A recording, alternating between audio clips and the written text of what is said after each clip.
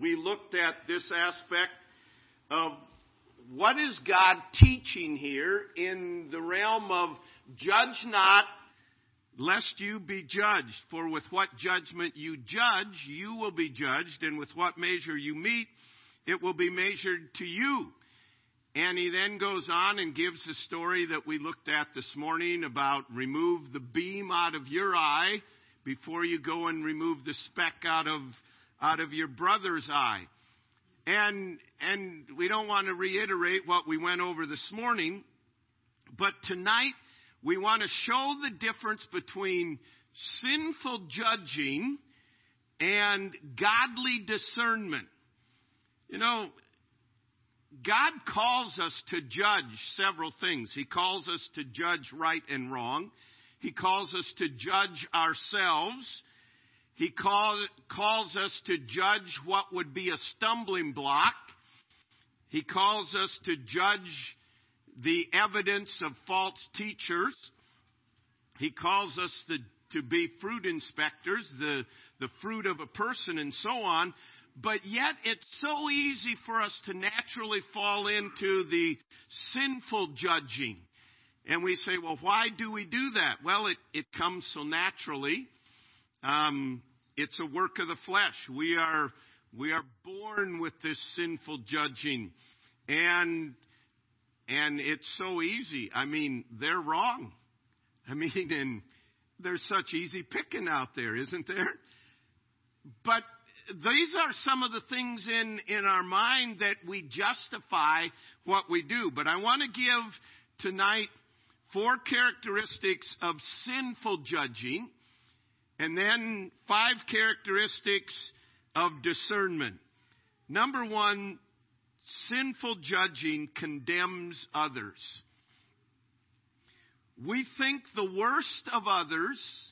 We attach the worst possible motives, or maybe in our moments of mercy, we don't attach the worst possible motives, but we attach bad motives. Well, they did that because of this and that. And we do this often to make ourselves look better. The reality is that when you push people down, you go down, okay? This is a simple principle that we try to teach, don't we, girls, all right? We try to teach in the girls in soccer. You don't help the team by pushing people down. You go down when you push people down. But in our minds, we think, when I condemn them, that shows they're bad and I'm good. No.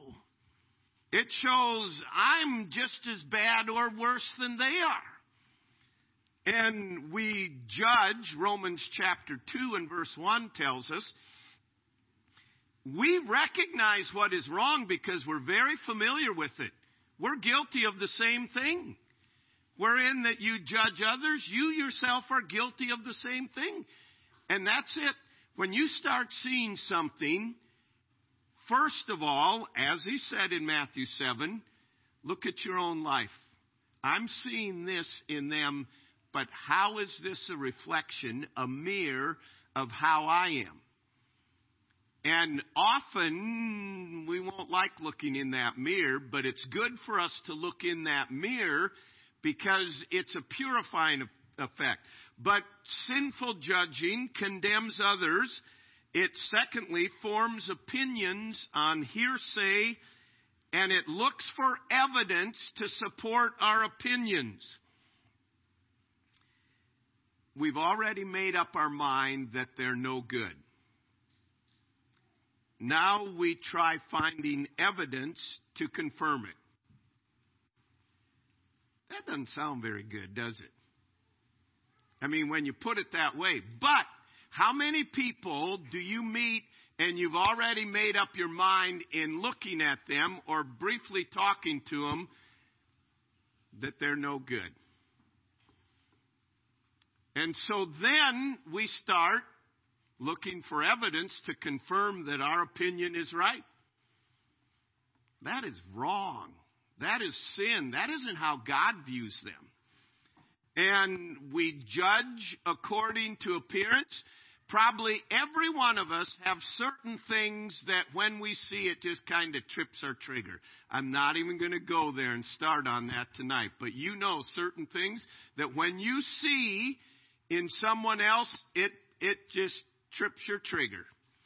And naturally we start going down this condemning, negative.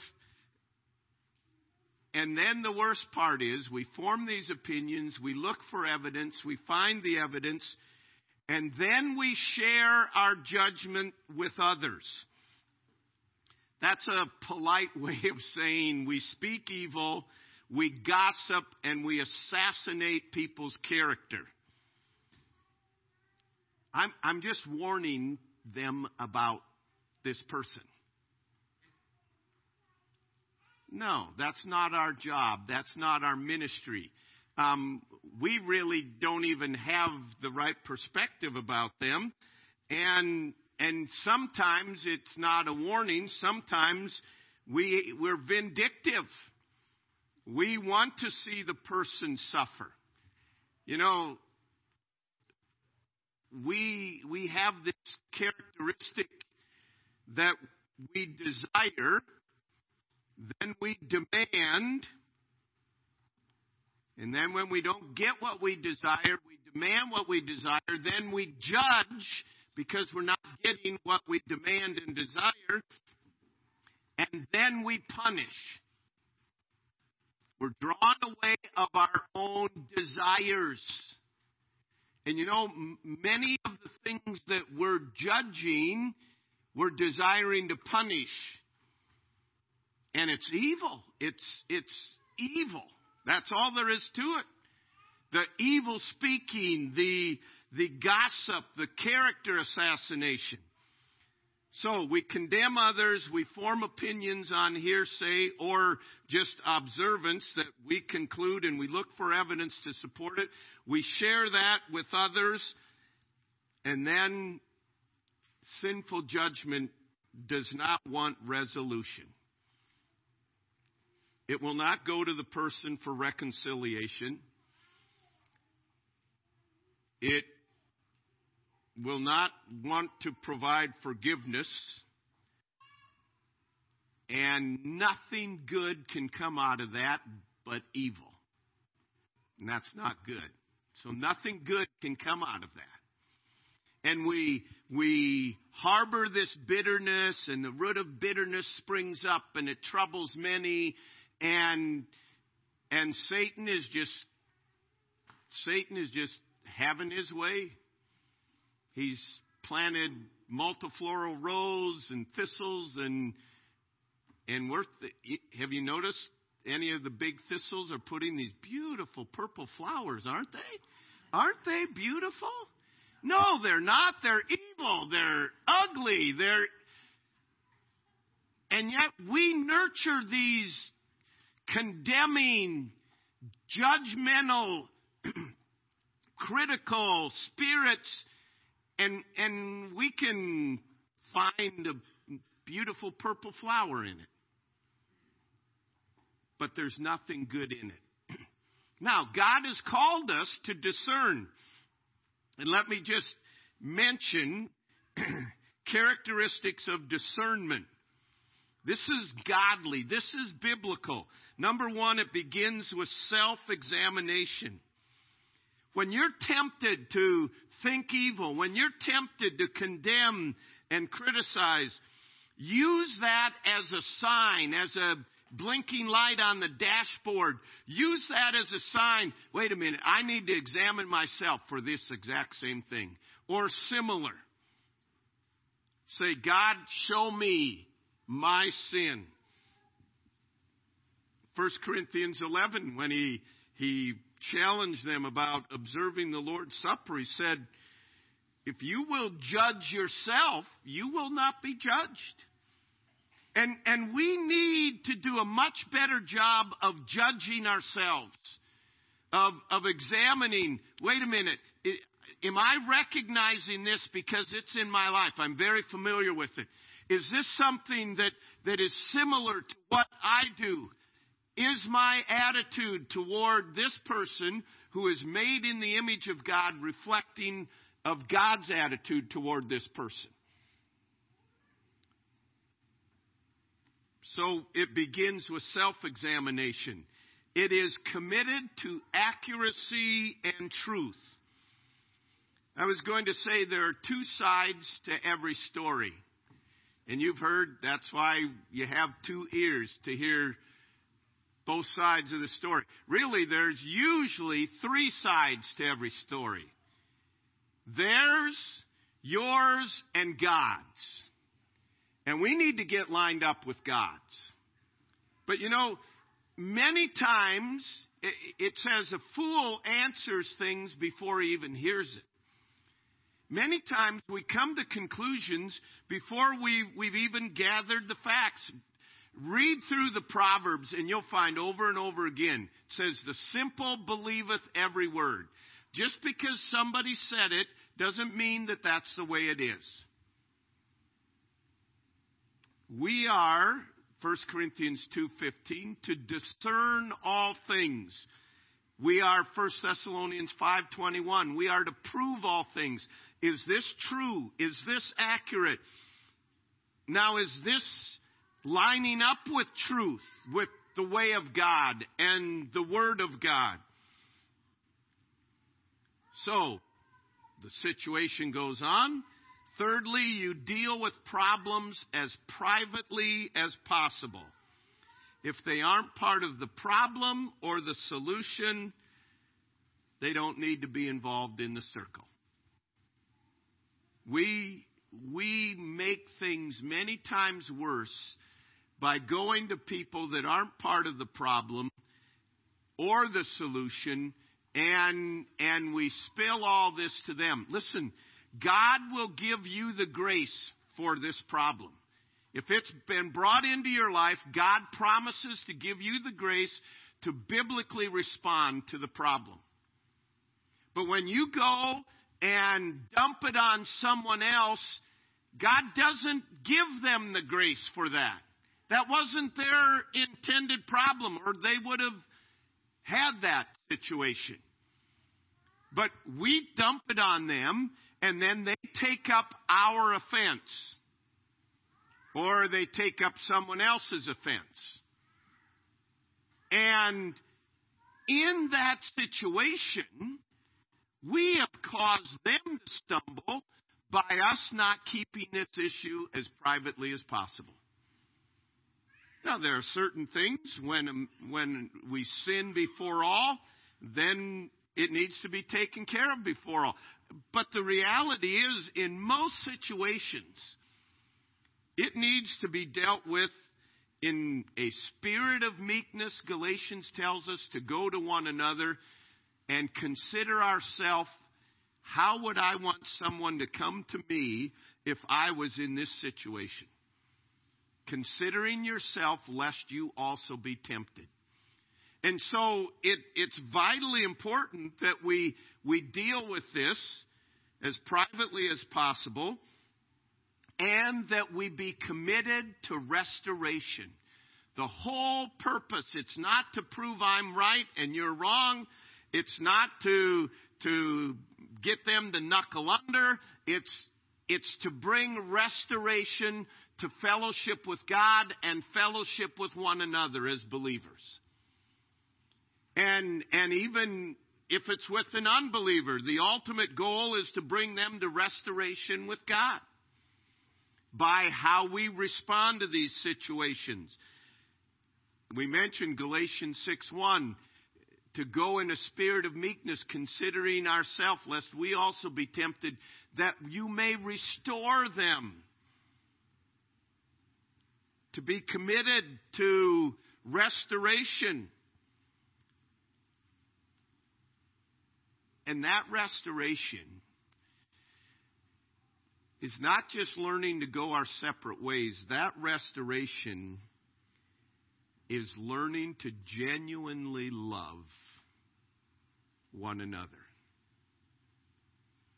In the book Calvary Road, and my wife mentioned this afternoon, but in that book, it says, the beam that we have in our eye is our unloving reaction to the other person's mote or speck in his eye. Do you get that? The beam in our eye that we need to remove is an unloving reaction to what we consider their sin. And though I have all faith, and though I have all works, and if I don't have genuine love, I am nothing. I'm a big zero.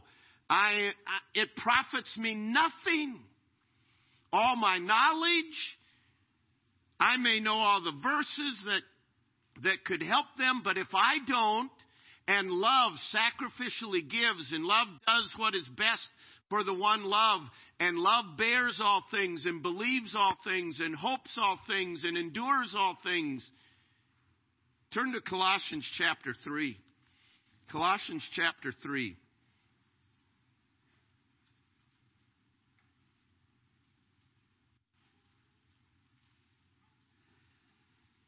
Notice verse 12. And this passage, this challenges me over and over again every time I review these verses. Therefore, as the elect of God, holy and beloved, put on tender mercies, kindness, humility, meekness, long-suffering, bearing with one another and forgiving one another. If any man has a complaint against another, even as Christ forgave you, so also do you. And above all things, put on charity, which is the bond of perfection.